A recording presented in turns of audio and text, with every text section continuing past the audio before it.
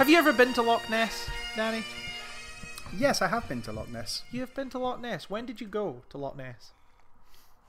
When I was younger. I couldn't remember specifically, and I didn't see the monster, in case that's what you're about to ask. Oh, no, I mean, obviously that's everyone's first question when it comes to Loch Ness. I went when I was really young, and I do remember. I remember we took like a boat tour thing around the loch. Really? That sounds lovely. I remember being at the front of the boat with my dad's like shitty now, but at the time probably pretty good video camera, like home camera. And I remember filming, and the boat's captain, without me realizing, held up like a toy Nessie in front of the camera. And so it was one of those things for like, you know, the couple of months after we came back from that trip, and family members and stuff would be like, oh, like, how was Loch Ness, da, da, da. And my parents would just be like, well, we saw Nessie, didn't we? We said that, nudge, nudge, we saw Nessie, didn't we? We've got it all on video. We'll show you it next time you're around at the house. And we'd all have a good laugh. We'd all have a good hearty chuckle.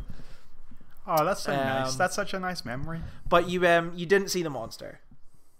No, we drove right like past it, but like in that sense being like Loch Ness is fucking drove past huge the as monster. fuck. Oh yeah, we drove past the monster and I didn't see it. Everyone else was like, "Look, a monster!" and I was like, "It's a blink and you miss it type deal."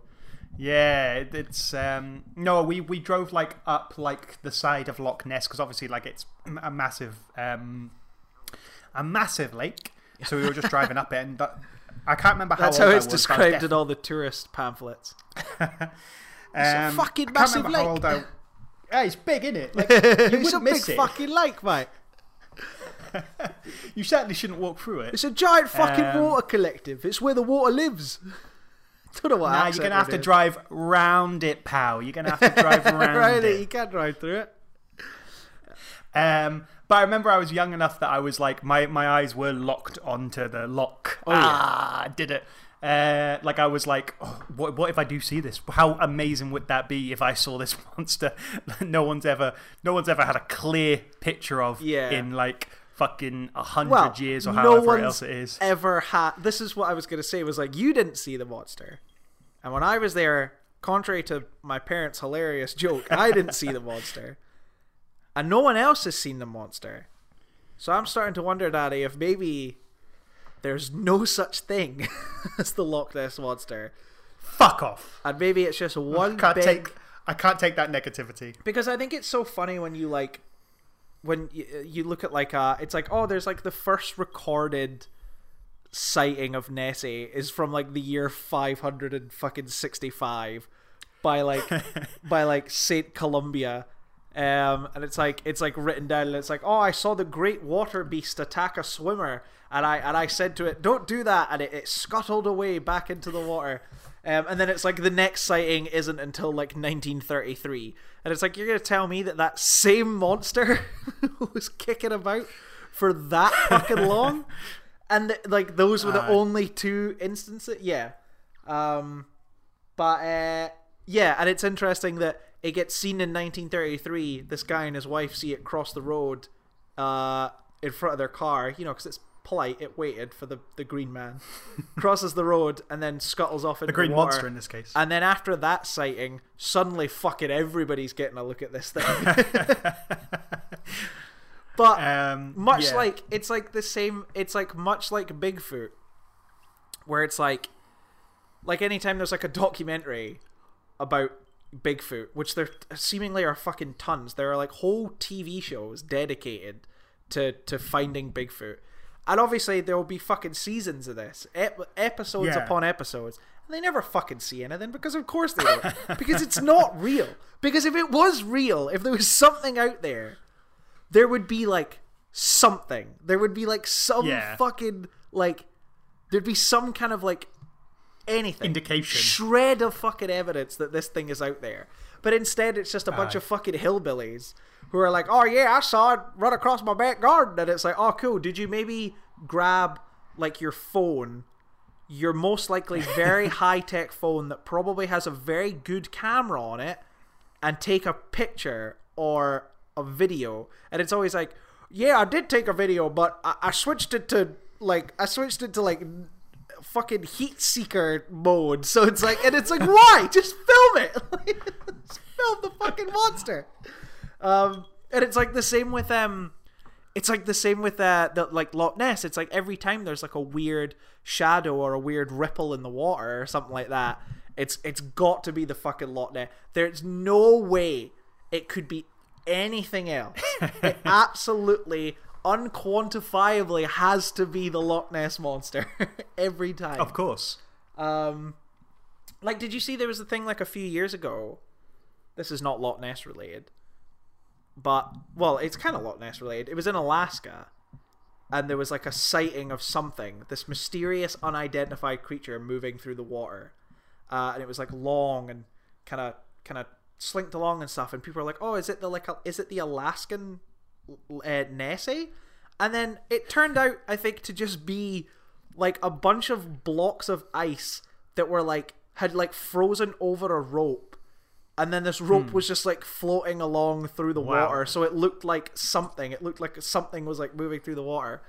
But yeah, I mean, I get it's, you know, it's nice. It's nice that Scotland has a big fucking tourist trap that we could get all the silly Americans to come and spend all their money looking for Nessie. I was thinking about this, and I was talking about this to my partner Bernadette. It's like Loch Ness is a weird part of Scottish heritage because it's not really something. I don't feel it's something Scottish people think about. Yeah, like it's not on our conscious minds. Like it's very much an outsider's view. Like, oh, what if you went to an American or anyone from anywhere in the world and go, Scotland, what do you think of? They might say the Loch Ness Monster first. As whereas stuff like tartans and bagpipes and stuff like that is kind of on our day-to-day conscious mind, especially because before pandemic, you would go down like one of the popular streets in Glasgow, and quite often there's somebody playing Star Wars, but we're using the bagpipes. Yeah. So like there's stuff like this heritage, and then if you go to like ceremonies and stuff, and there's stuff like at the end of every single wedding reception they play Loch Lomond. There's stuff that's like part of our Scottish heritage that we think of a lot. And the Loch Ness Monster, I was like, it's something I almost don't associate with Scotland directly, considering that we live in it. Bernadette put it perfectly. She said, I think of Jackie Bird before I think of the Loch Ness Monster. I think that sums up the Scottish sort of relationship. It's not even a hatred. It's not like, oh, we're sick of being known of the Loch Ness Monster. It's more just, I just don't care. Yeah, I think it's maybe it's because, maybe there's an element as well of like, because we don't live near, like Inverness is very far removed from like the other major kind of Scottish cities as well. I think there's an element of that. But yeah, I do feel as well like, yeah, whenever I've like been in other countries, because I'm such a well-traveled individual, like whenever I've been in other countries, like met people from other countries, no one is ever like, oh, Scotland, like the Nessie place, like, you know what I mean, like, oh, have you seen a lot less Scottish stuff? Yeah, it's like I kind of almost forget that it's a thing, and then when it does come up, like when the movie we're going to talk about today, this evening, on Burns Night, we're recording this on Burns Night, not releasing it on Burns Night. That would be good. That would be good. No, because we want to enjoy Burns Night. Fuck the listeners. So we want to enjoy it. You'll listen to this when we are goddamn good already if you listen to it. When you initially pitched this movie and I thought that it was legit, I was like, yeah, like fucking Werner Herzog's committing his time to the Loch Ness Monster, like just one of the most blatant, nonsensical fucking not nonsense, but like one of the most blatant like tourist fucking traps like in history. You know what I mean? Yeah. But then you expect Scooby-Doo to do it, but you don't expect Werner Herzog. Yeah. But yeah, happy Robbie Burns Night, everybody. Happy. What? Yeah, happy. Good. Happy. I'm just saying. Good. Happy. I was agreeing. It should be happy. Still recording these over Zoom because lockdown is never going away, so it's still really awkward sometimes and hard to do. We're also both like a few whiskeys deep at this point because it's fucking Burns Night, baby. So fucking Burns Night. This is just a good bit of hearty fun. But yeah, do you want to introduce the show, and then we can talk about the movie that we're talking about? Absolutely. What's up, people of Peopleton? Welcome to Scottish Second Opinion. I'm your host, Danny Jones, and co-hosting with me, the Loch Ness Monster in a convincing man mask himself, Scott Morrison. I've been around since the year 565. And I'll tell you what, I bloody got that St. Columbia. I bloody got him. I goofed him. Yeah. Yeah, the movie we decided to talk about, a movie which, interestingly, I thought I didn't know existed, but while I was watching it, I remembered that I definitely did know it existed. The movie we're talking about is from 2003. Oh, let me check that for you. 2004. 2004. Right, well, sorry for that. Called Incident at Loch Ness. Yes. Which, yeah, I guess I don't even know how to approach like talking about this right out the gate. I initially, when you pitched this movie, thought it was a legitimate Werner Herzog documentary about the Loch Ness. And so when the movie kind of starts and he's talking about like, oh yeah, like I want to go to Loch Ness and I want to talk about the kind of pandemonium around this and why people are drawn to like things like this creature and stuff, and I'm like, okay, this will be like interesting. I'm like, I don't know how interested this is going to be talk about, but we'll find out. We're strapped in now. And then gradually as it goes on, I start to realize like, oh, this is one big fucking piss take. Oh, you didn't know it was a mockumentary going in? I had no idea it was a mockumentary going in. It was about like, granted that it starts to become obvious fairly quickly. Yeah, but it was interesting watching the movie and gradually having that kind of the curtain get pulled back and be like, oh, this is a big piss take. And then when you get to the end, it's like full on ridiculousness. But I got proper suckered in. I got proper like when I watched Blair Witch when I was like 15 years old and was convinced it was real for the longest time. Like that was me for like the first 20 minutes of this. Wow, I did not know that. I assumed, because I wouldn't usually just pitch a straight up documentary. I don't know. We've never done like a straight up documentary. Well, that was podcast. I don't know. I did think like it was going to be a weird one to talk about, but I was like, oh, well, we could talk about Werner Herzog and we'll talk about like Loch Ness because we're both Scottish and well, I'm Scottish. You're a fucking a wolf in sheep's clothing, but how dare you, sir? How dare you? I've fucking had my haggis, I've had shortbread, I've had tablet, I've had my whiskey, I've had my neeps. Like, I vote SNP. Fuck off, pal. But yeah, I guess the fun thing about this one is that people can watch it on YouTube. But to I guess summarize the plot, it is. Tell me the name of the writer and director again. Zak Penn. We're gonna come back to Zak Penn because it's interesting. Yeah, I apologize. I feel like this episode is already all over the place. So he's a big time screenwriter and American Hollywood producer.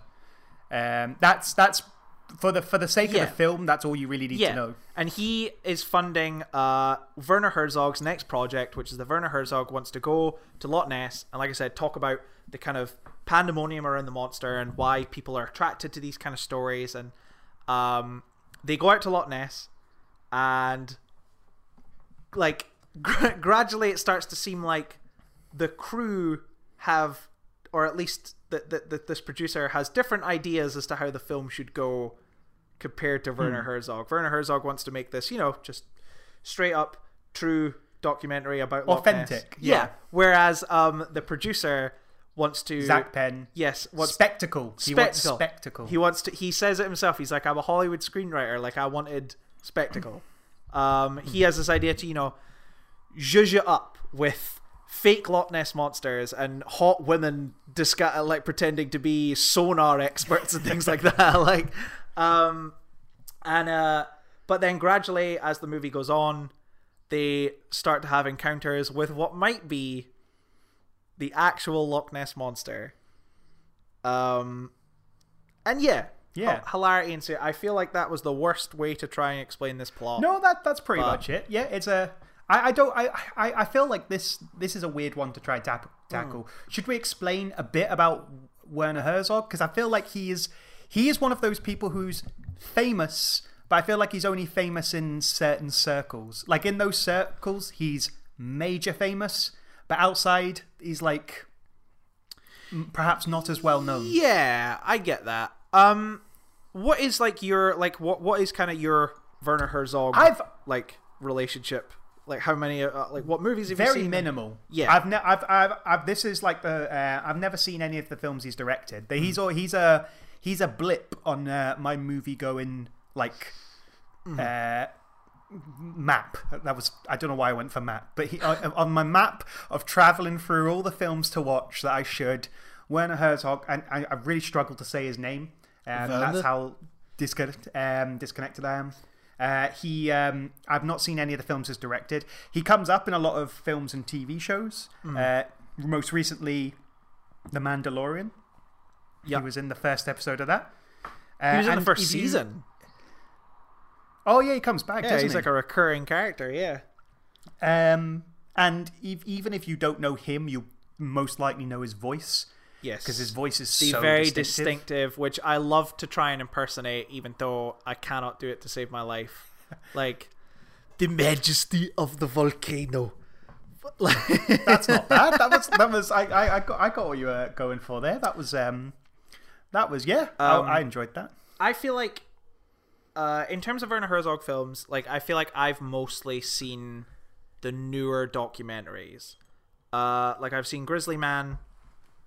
I've seen Inferno. I've seen the one he did, which was all about volcanoes.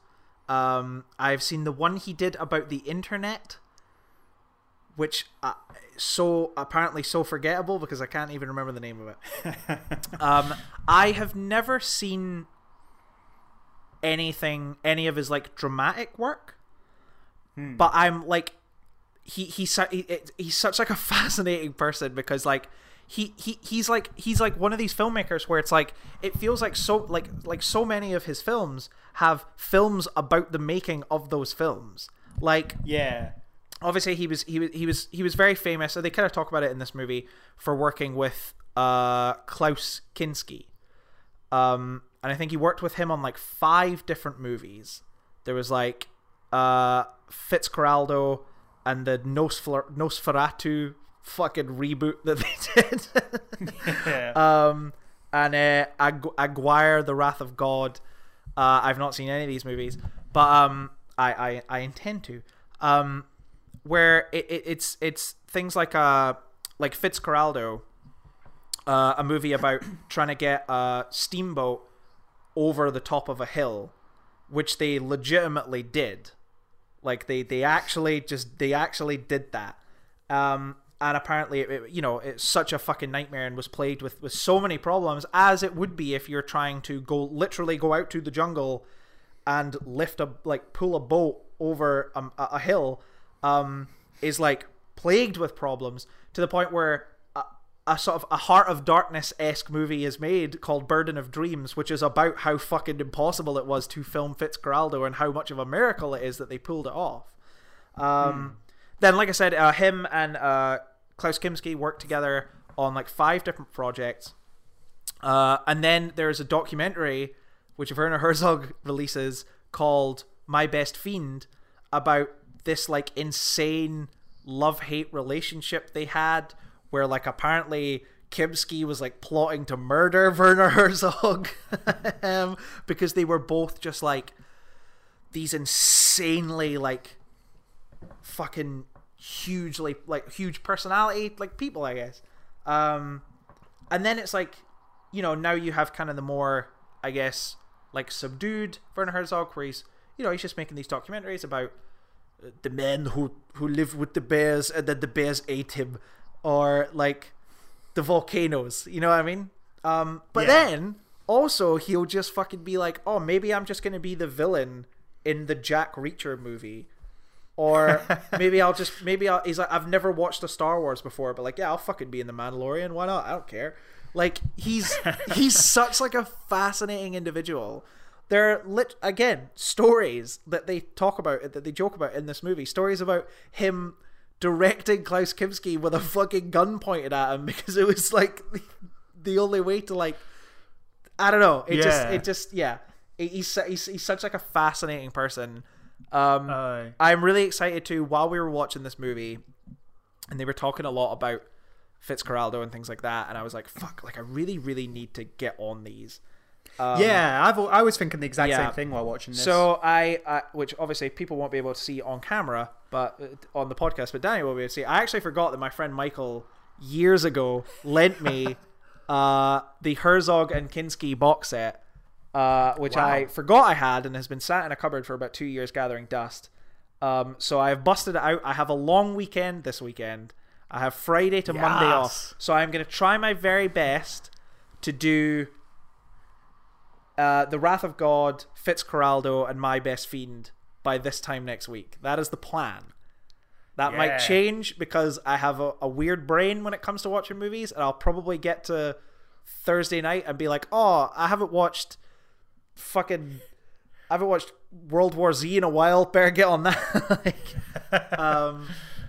But yeah, I'm gonna try and delve into like the A plus Werner Herzog stuff, and I'm very excited. Yeah, I want to. I was especially, like, I've always meant to, but especially watching this film, I was like, this is such a strange, like, I mean, I know this isn't like one of his films per se, he's just starring in it, but it's such a strange introduction to him as a person for me. This weird, like, Loch Ness Monster film. And it was like, yeah, I do need to, he's somebody I do need to properly get into. Yeah. And I'd be excited to do that. Right, so that's our first, like, quote-unquote character. Everybody's playing themselves in this film. To a surprising degree, I guess we'll get to that later, but I checked up a lot of people who are in this film, and pretty much everyone is just playing themselves, which is actually, like, really impressive. But the main other player is Zach Penn, who is the opposite of your German avant-garde filmmaker. He is a big, like a proper Hollywood blockbuster screenwriter / producer. He's done a bit of directing, including this film. This film is his film. Yeah. And he, as I say, he's playing himself. So some of the credits he's got as a writer, he part wrote The Last Action Hero. He part wrote, let's have a look, Inspector Gadget, the 90s Inspector Gadget.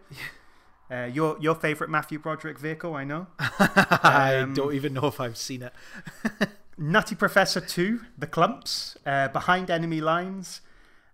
He did some writing for Elektra, X-Men The Last Stand, The Incredible Hulk. It says here on the Wikipedia article that Edward Norton got some credits for that as well. So I bet that was Zach Penn's best favourite day when Edward Norton came in. And was like, look, I like what you're doing, Zach Penn, but I want to rewrite some of it. There's the documentary I want to see. Edward Norton just fucking steamrolling the Incredible Hulk movie.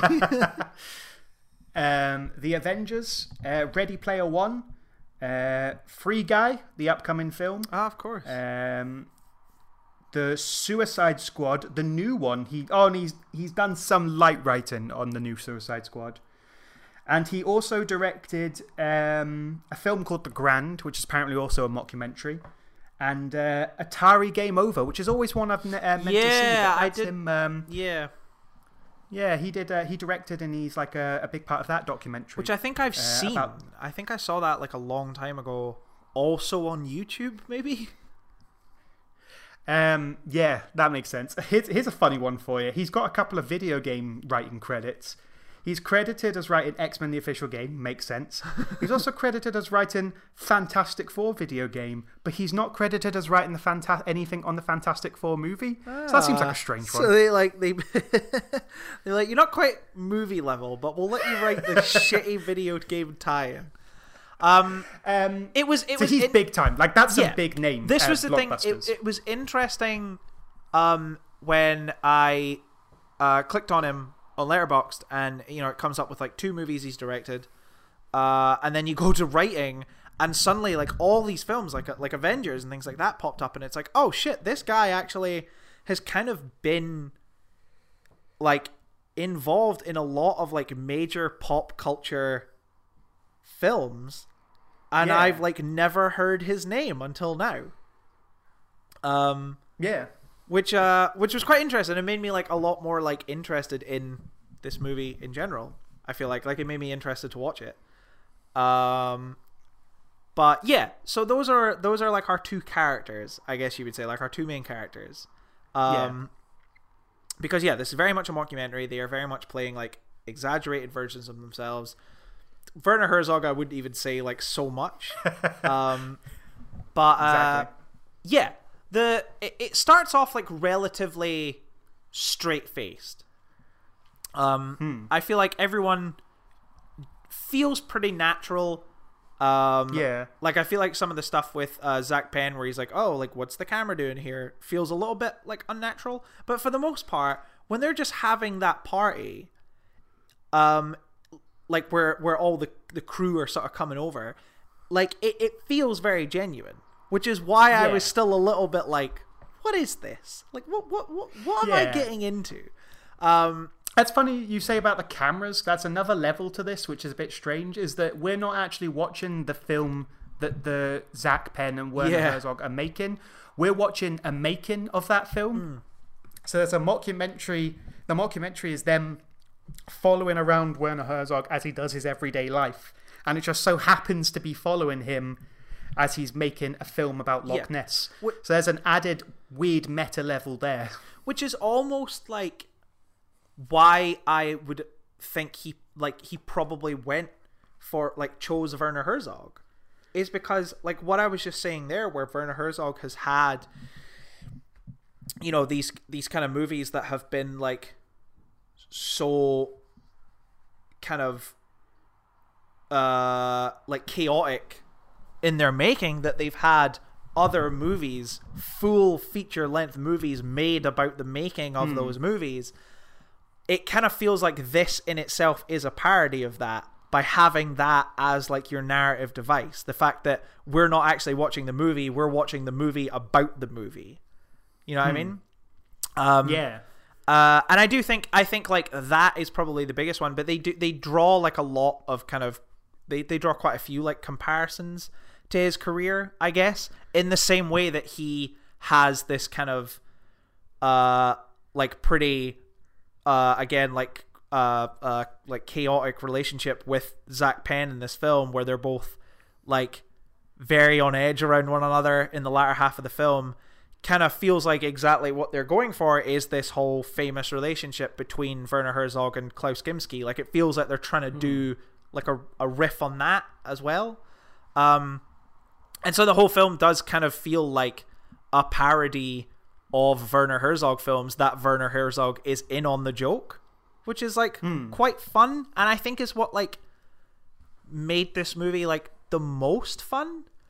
I think because like, you know, for the most part, in terms of like the things I have seen like of his like work, Werner Herzog seems like a very, very intense, quite serious guy, and so to see him play this kind of silly version of himself was kind of what made it the most fun. Was like I loved that he was in on the joke and like happy to take the piss out of himself and his career, which is kind of what I thought made this movie like the most enjoyable. I really liked this film.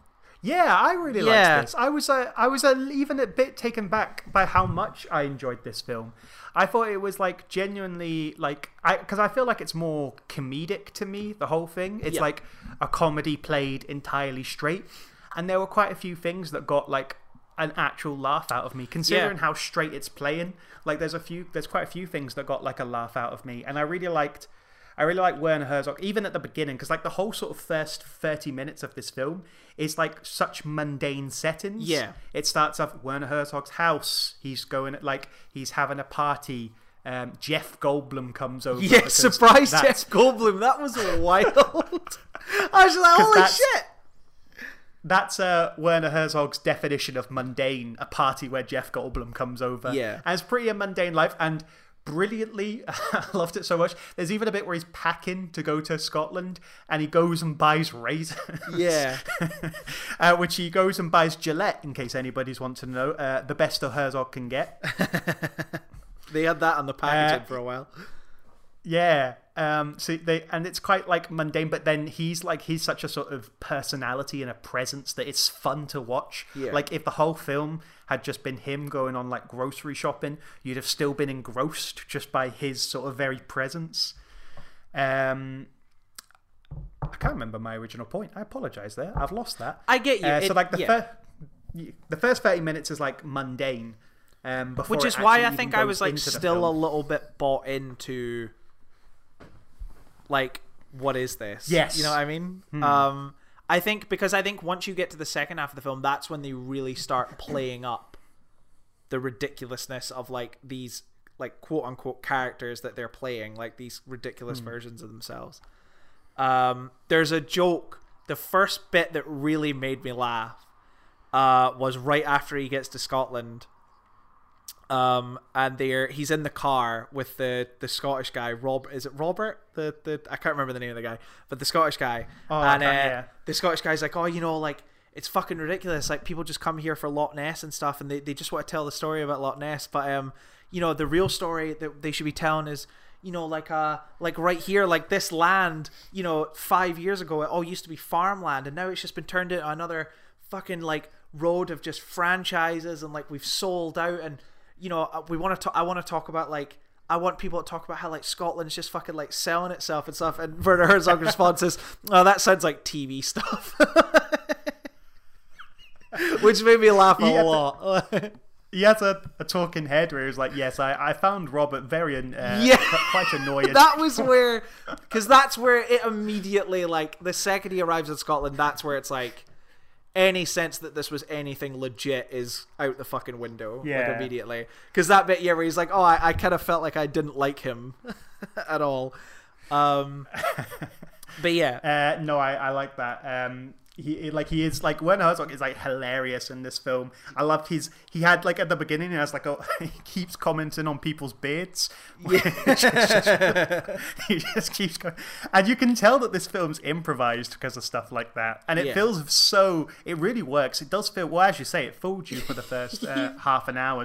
You completely brought it because it's so naturally done. Everybody just, and everything feels so awkward. This film really covers the sort of workplace awkwardness where there's so many fizzing resentments, but everybody's just just nice to each other, on like passive aggressively nice. I thought that was it's hilariously done, and I'll credit to Zach Penn for playing an arsehole in his own film. He really understood like the Hollywood stereotype he was playing up, that sort of, we need spectacle, we need something exciting to happen. Like he even creates like a toy version of Loch Ness to sort of capture for a shot. And some of the stuff he plays into there is like considering that his film, he plays that up, and he has no problem taking the piss out of himself and his whole like Hollywood that he represents. So he's good credit to him for that. I love the moment where Werner Herzog comes to Zach and he's like, I know what you're doing, like this is all a hoax, and Zach Penn's like, no, like we're just trying to make like the most genuine documentary that we can. And like as he's saying this, the guy comes through the door with the giant fake Nessie head. It's like shit like that was really funny. And it does have a very kind of improv feel, which I liked about it. But then like at the same time, a lot of the jokes feel so kind of calculated, which I guess is how you pull off like the perfect mockumentary. Is that it's like written in a way to be funny, but then like everyone playing it needs to make it come across as if it's happening in the moment. Otherwise, it doesn't work if it feels too scripted. because there's no comedians here. There's like not like considering how like it is like a funny film. There's not a single. I don't think I can't even think because most of the people are just playing themselves. I liked the sound engineer. I see if I've got his name. Russell Williams, who in the Talking Head rather it just nonchalantly drops that he's had 2 Oscars. Yeah, but he sounds so bored of himself. Yeah, he's like, yeah, I've worked in the industry at sound producing for 30 years. I've got 2 Oscars, and he's playing himself. He's a legitimate sound engineer who has won 2 Oscars for his work. Yeah, and yeah, that's a credit to like nobody's comedian here. Very few of them are even actors. I think Werner Herzog's the closest to being an actor out of all of them. Yeah. I found the impressive. the one that especially felt natural was the captain of the boat. David Davidson. David Davidson felt like such a genuine, just small town Scottish guy who's just kind of getting pissed off at all these big shot Americans who are coming and being like, oh, we want to pull your engine out of your boat and put a quieter engine in and things like that. I liked him a lot. It's those kind of people, those kind of flourishes that again like made it feel quite genuine to begin with, but as you get further into it, they do become such caricatures of themselves that it is ridiculous. I guess like to talk about like how the way the film plays out is that they do start witnessing actual sightings of the Loch Ness Monster, and it starts to become clear that it is not Zach and his hoaxes that he was planning to make the film look good. It is actually the Loch Ness Monster, and the film kind of ends with a sort of Jaws-esque standoff, with Nessie attacking the boat and picking them off, and they're trying to work out if they could swim back to shore and get help and things like that. And it's very fun, that like second half of the movie. Yeah. Yeah, I especially liked like the filling the lake, the loch, with like fog and stuff like that, so they can't see more than 3 feet in front of them, and you keep hearing the beep of the sonar going off, and everyone's like freaking out every time the beeping starts. And the part that really stood out to me, which made me realize that I was actually kind of aware of this movie a little bit, was the first time you see the Loch Ness Monster.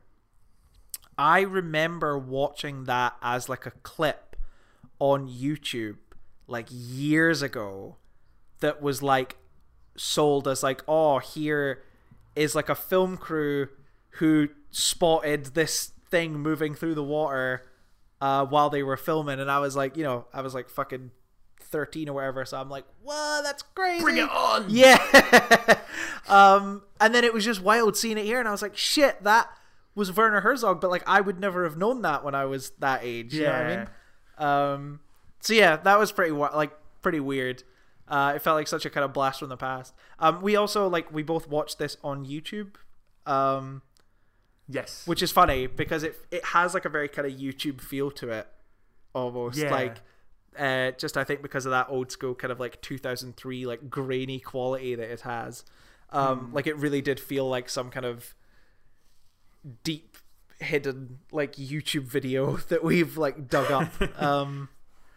I like the monster movie part. I think the film it's well timed. Like you get the sort of funniness of like the crash between German documentary maker and the Hollywood producer, and like all of their arguments and stuff, and then like just at the right time it comes in as just a straight up monster film, like just a straight up like kind of goofy monster film. And you don't even see Nessie fully. The closest you get is like Nessie comes really close to the camera and bumps off of it, and it's really effectively done. You don't ever see like Nessie true and proper. Yeah, because I did wonder if they were going to do that, especially when they start putting the camera in the like waterproof shell.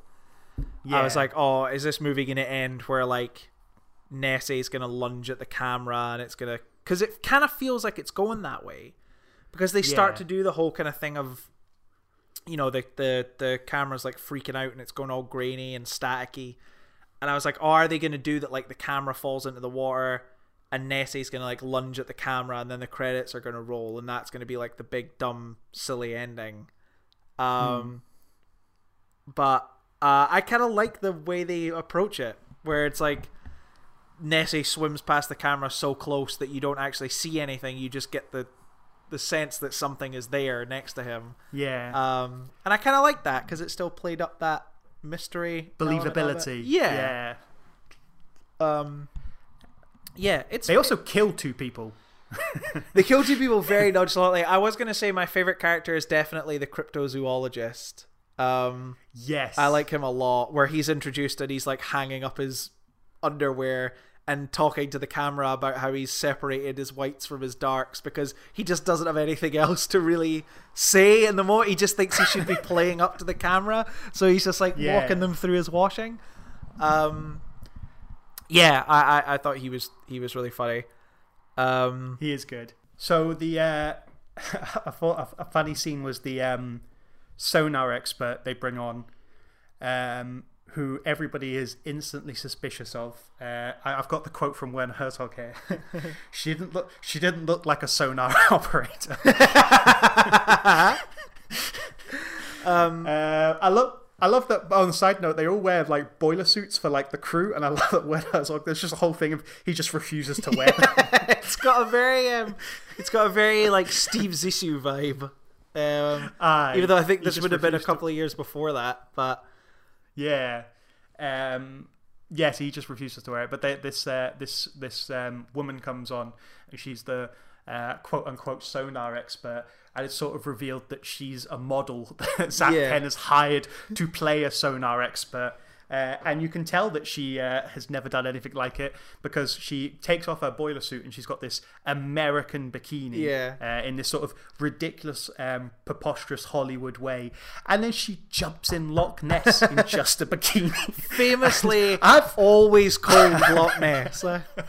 I've never jumped in Loch Ness before, but I even Scottish people, we could tell you, not recommend it. Yeah. I'm surprised she came out pretty okay, actually. Yeah. She just was a bit cold, but I was like, I'm surprised you didn't like die, like you catch hypothermia like straight away.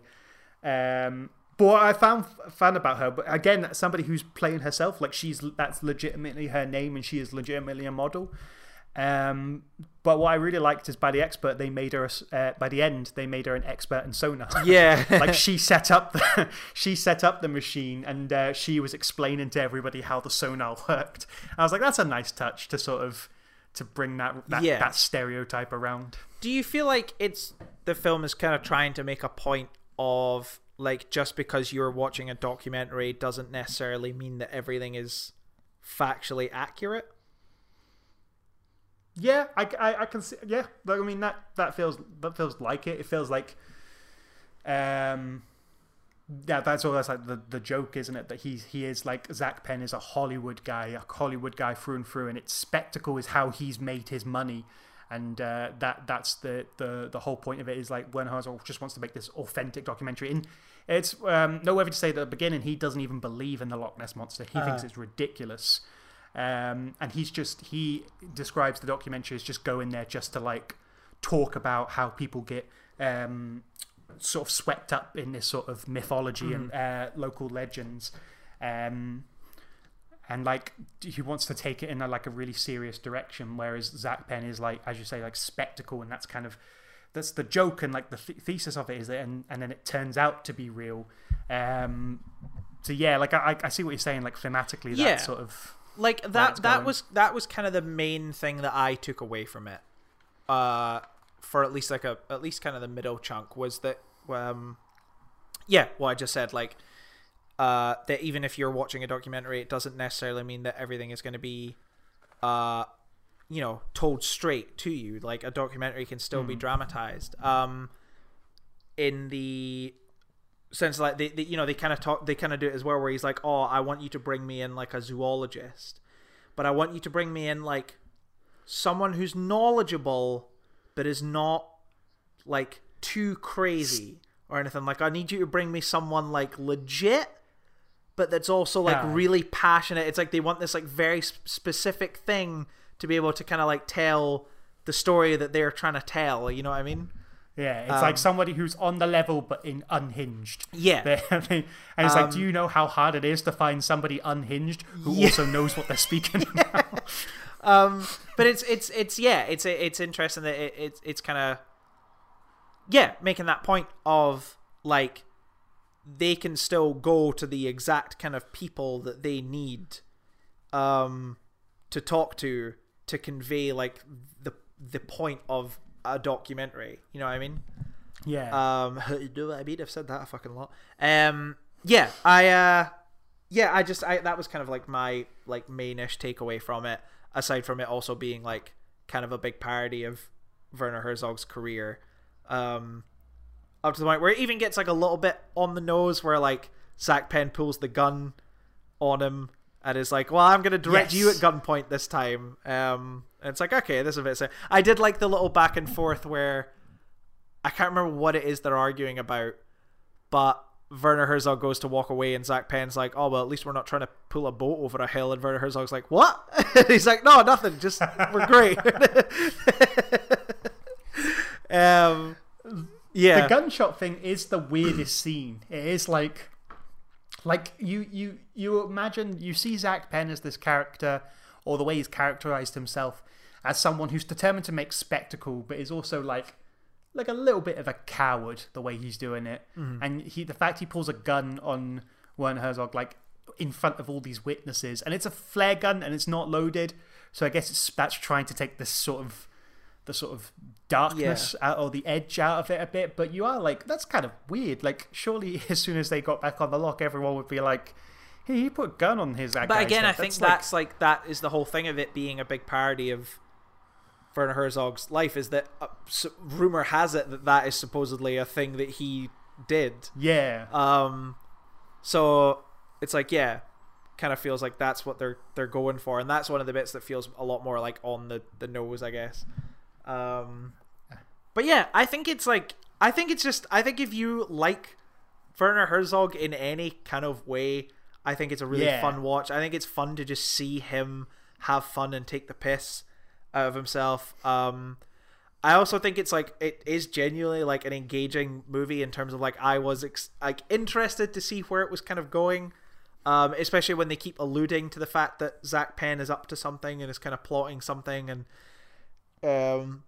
you see them, they have like blueprints at one point of like something that's going to go under the water, and I was like, are they building like a Nessie robot? Like what is he doing here?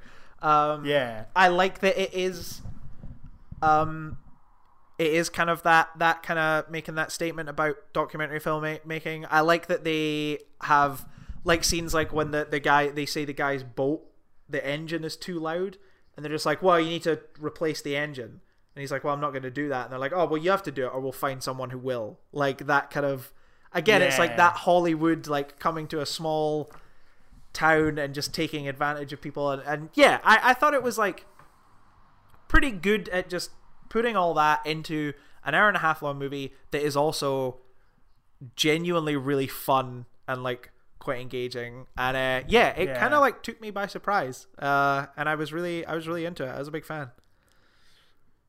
Apparently they committed to the idea of it being authentic, and I don't know if you've read this, but the DVD commentary, Werner Herzog and Zak Penn come back and do it in character.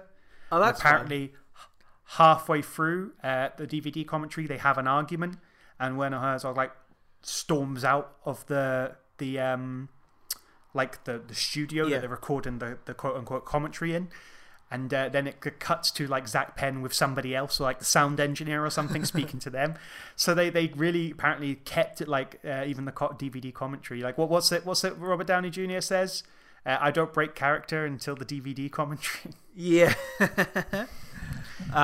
They did a little homage to Tropic Thunder, which I think every moment of everybody's life is trying to do a homage to Tropic Thunder in some way or the other. That is definitely a commentary I would like to listen to. I like that they clearly we're so like into this, and it actually kind of makes me sad that it's like seems to have just been lost to time. I guess, it's not a well-known film. I'd never really heard of it, and I was expecting it to not be great. I was expecting it to be quite Yeah, I was expecting the reason it was forgotten was it was going to be like bad. Mm-hmm. But I was kind of intrigued because I thought to myself before this, I don't think I've ever watched a film with the Loch Ness Monster in it. Mm-hmm. Like I couldn't think of one, and I saw that and I was like, I think that would be quite an intriguing, like, to watch a Loch Ness Monster film and see how it sort of compares to other monster films. But like this one is like legitimately, as you say, funny and engaging, and it's so strange that it's been completely forgotten. Because especially for film fans, especially if you, as you say, any level of a Werner Herzog fan, it's fun and engaging. Mm-hmm. Like, it's worth the watch. It's like, what, 90 minutes or something like that. It's really not long at all. But yeah, that's Incident at Loch Ness, I guess. Yeah. Nailed. I do. Yeah. Like what we were talking about at the beginning. It's like I found the whole Nessie thing interesting. They even say in the movie that it's like or I can't remember if it's actually in the movie or if it was something I read afterwards. Now that I think about it, but it's like that the human eye is very good at convincing itself that it can see something, like the shapes in the water and things like that. I had a look, like after we watched the movie, I was like, I want to find out like other stuff about Loch Ness and see if I can like find anything else. And I was reading about this thing called, and I don't know if I'm pronouncing this right, the Boleskine House. Have you heard about this? So it was something I looked up because I was kind of like, oh, I want to find out like other stuff to do with Loch Ness, and this house came up. It's a manor house. And in the early 1900s, it was owned by Aleister Crowley, the occultist. He bought the house and apparently practiced lots of dark magic there for a number of years. It was from like 1898 to like 1922 or something like that. He lived in this house, was practicing all kinds of dark magic, all kinds of weird shit. Years later, Jimmy Page from Led Zeppelin, who apparently is a huge Aleister Crowley fan, buys the house and wants to do it up, wants to restore it to as much as what it looked like when Aleister Crowley lived there. But he's in Led Zeppelin, he can't be there much, so he leaves the house to a caretaker called Malcolm Dent, who lived there for a number of years. And over the time he was there, he described like loads and loads of like bizarre instances of hearing noises in the hallway, but then when he would go to investigate, the noise would stop, but then when he walked out of the hallway again, the noise would start again. Guests coming round and claiming that they had horrific dreams where they were possessed by demons and things like that. But he talks about one night where he heard what sounded like an animal snorting and banging at his bedroom door. And he stayed in his room and described it as the most terrifying night of his life, stayed in his room, and the next morning opened the door and there was no sign of anything. And so he moves out, and then a new family moves in and lives there for a number of years and say that nothing ever happened to them, that it's a load of fucking nonsense, and they have nothing but happy memories there, which I felt like weirdly really summed up like Loch Ness almost, which is like, if you go there, or anything of this matter, I guess, where it's like, if you go there wanting to see something, you'll see something. You know what I mean? But it's like, because if you go there convinced that like there's something there, if you go stay in a haunted house and you believe in ghosts and you believe that's a thing, something's gonna happen, and you'll just equate that to, oh, it's definitely ghosts, or you know what I mean? That's briefly. There's a brief which is probably one of my favorite conversations in Incident at Loch Ness film, is between Jeff Goldblum and Werner Herzog. Which, by the way, why isn't there more just films and them having conversations together? It's wild to just see those two hanging out, and I was like, I wish I was at that table. I know, like they must be friends if Jeff Goldblum's just randomly coming down to Werner Herzog's like house.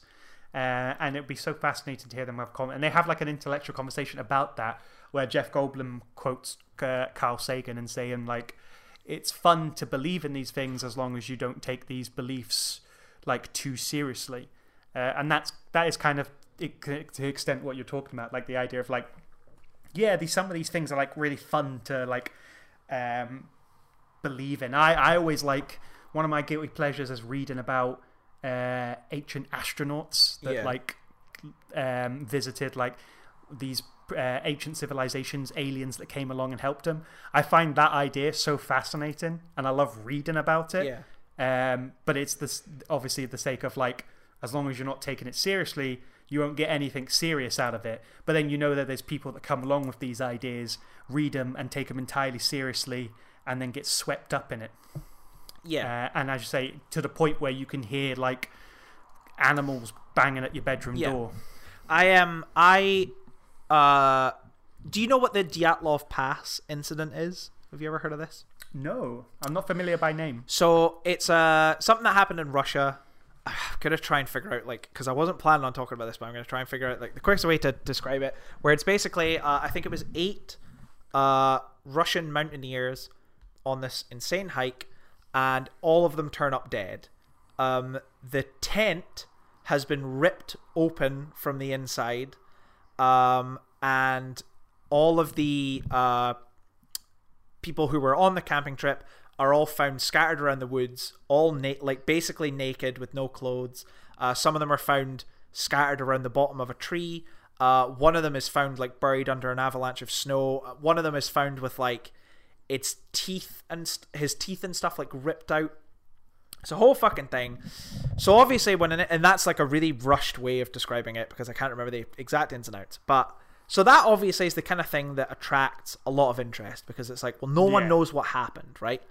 And so like loads of people have all these like crazy theories about aliens and about fucking Bigfoot. There's theories that like there's a Russian nuclear test site nearby that they didn't want people to know about, and then so those people got too close and the Russians killed them and all this kind of stuff. And a guy that I work with is absolutely fascinated by this story, and so he tells me about it. This is where I first hear about it. He tells me about it, and I'm like, that's fucking crazy. So like I went home and I was like, that's really fascinating. I'm looking it up on Wikipedia and I'm looking up YouTube videos and stuff like that. And I'm watching one that's about like all these different theories about what happened, and then they're like, oh, here's like the most plausible theory. The most plausible theory is that they had a wood stove that they hadn't ventilated properly. Because when I say a tent, it was like a big tent, like a big kind of mess hall tent kind of thing. And they have this wood stove in it. They most likely didn't properly ventilate the wood stove. And so in the middle of the night, the whole tent fills with thick black smoke. Everyone wakes up in a panic, and because they can't see where they're going, rip a hole in the wall of the tent and all run out. Some people, the people who were found around the tree, maybe one of them tried to climb the tree to like, oh yeah, because I think one of them was found in a tree. Yeah, that's the thing. Maybe he climbed to try and see where they were, to try and see where they were at. Maybe one of them just slipped and fell into a ditch and got covered in like an avalanche, like a mini snow avalanche in this ditch. Maybe all the bodies are lying around and animals like picked at their teeth and stuff like that, you know, like coyotes or whatever. And the reason they're all like naked is because they were all asleep in a tent that was being heated by fire, and they had to leave in a rush. So that's like a very reasonable like theory as to what happened to those people. So the next day I went to work and I told this person that I work with like that theory, and his response was just, no, I don't think it would be as simple as that. I mean, it's like he like refused to believe that it could be like something as simple as just like a wood stove fucked up, like they didn't ventilate it properly and it filled their tent with smoke and they all had to leave in a panic and they were just they just froze to death. It's like, no, it has to be Sasquatch or like aliens or Russian nuclear testing facilities or something like that. It's like, if you want to believe it, like you'll believe it, and sometimes with people there's no convincing them otherwise, I guess. There's a sort of like, what's the word, the psychoanalysis of like people who believe in conspiracy theories, and it probably very much applies itself to like the more recent and like well-known one, QAnon. But like something like the JFK, where it's like in the JFK assassination, one person shot one other person, and the whole world was thrown into chaos. And that's like the scary idea that a conspiracy theorist wouldn't like to like confront, is that one man could create such chaos. Yeah. So in order to like contextualize it in a way that's sort of less existential and frightening, you think of a deep state cover-up, and it was a two-man job, and a this and that and this and that. So there's all these different sort of various things that happen and moving gears, and everybody's playing 5-dimensional chess and everything.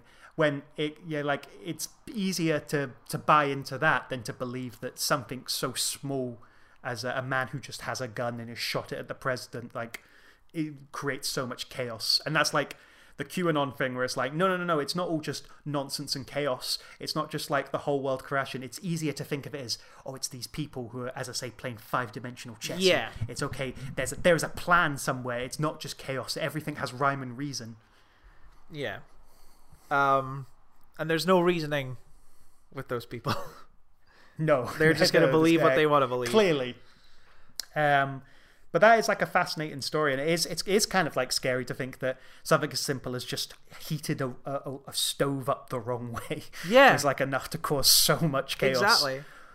But that's it. And I heard that I heard that explanation, and I was like, yeah, that like 100% makes sense to me, as like that would be the legit reason, because stoves exist. And badly ventilated stoves is a thing that can happen. You know what I've yet to see any fucking evidence happening? Bigfoot.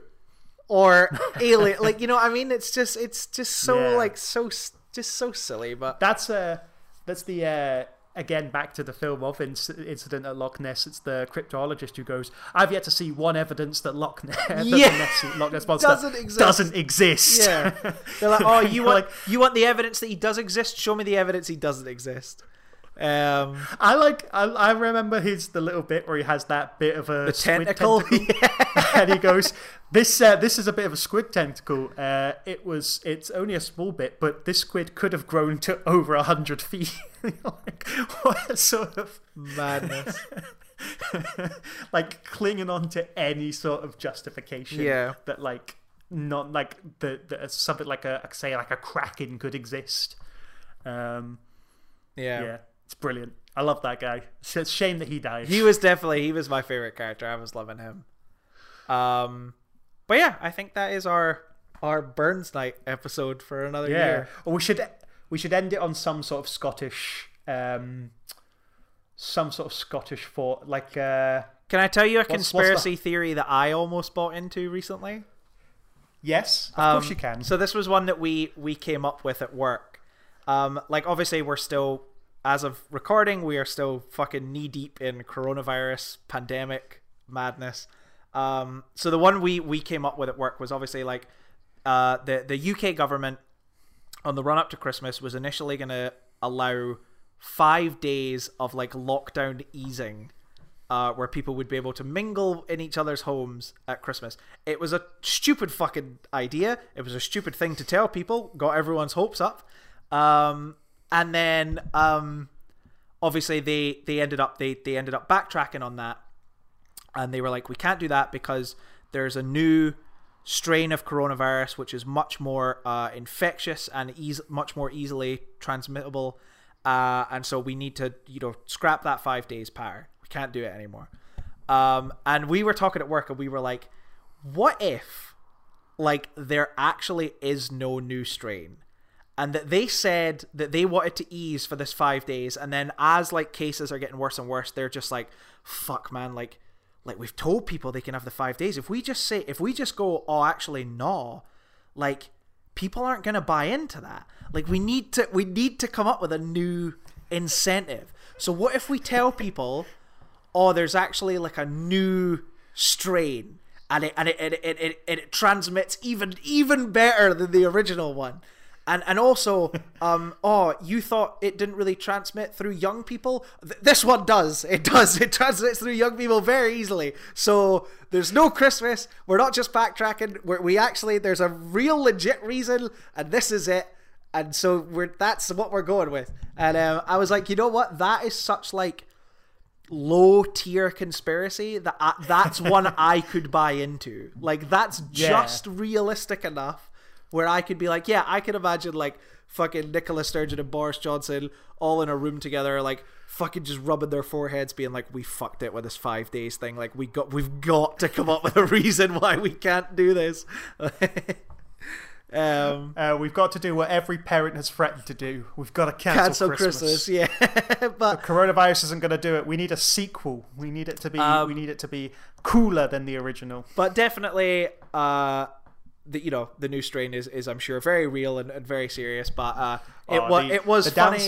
It was funny to buy into for a little bit. Like that this was just them panicking, and this was their big fucking PR move. Like. Not to ruin your conspiracy, Scott Morrison, but quite a few countries have identified this specific variant as among their population. I think that it would be quite a stretch for Boris Johnson to coordinate with multiple countries across the world to believe into this theory. But Danny, just take a look at him and you'll know he would not be able to do that. But Danny, if other countries want to see it, it'll be there. You know what I mean? That's exactly what we just talked about. In the tests. If they want to find something, they'll find it. Also, did you hear that fucking Kenneth Branagh has been cast as Boris Johnson in a Michael Winterbottom drama about the pandemic? Fucking that is way too complimentary of casting. If I were to cast Boris Johnson in a movie, I would get Andy Serkis to fucking mocap Gollum and then put a wig on the Gollum. I was like, Kenneth Branagh, that is a sexy ass man. Like, that is fucking worlds away from the reality of Boris Johnson. If somebody was cast Kenneth Branagh as me in any sort of biopic or TV series, it wouldn't matter what they said after that. I'd feel that was just the compliment. Yeah, exactly. That's what I mean. I'm like, that's gonna fucking blow his ego up. I could go up tenfold. I could go in, or I could watch that, and Kenneth Branagh is like, my name's Danny Jones, I punch kids, and I'd be like, but that's cool because I'm Kenneth Branagh in this. Kenneth Branagh, I'm handsome. I'm the Russian guy from Tenet. It's my dream, man. It's my dream. I directed Jack Ryan, maybe. I can't remember. I was in it. Anyway, fucking, let's get out of here. Where can people find us? They can find us at Twitter and Facebook at Second Opinion. That's second with a 2. Thank you for joining us on this lovely Robbie Burns night. Keeping the tradition alive. God bless America. Fucking let's storm Holyrood. Viva la Revolution. I don't know. We'll see you next time. You're just casually starting a revolution at the end of your Robbie Burns special. People will listen to me. They'll eat J.K. Simmons, everyone. Have a good night. Bye.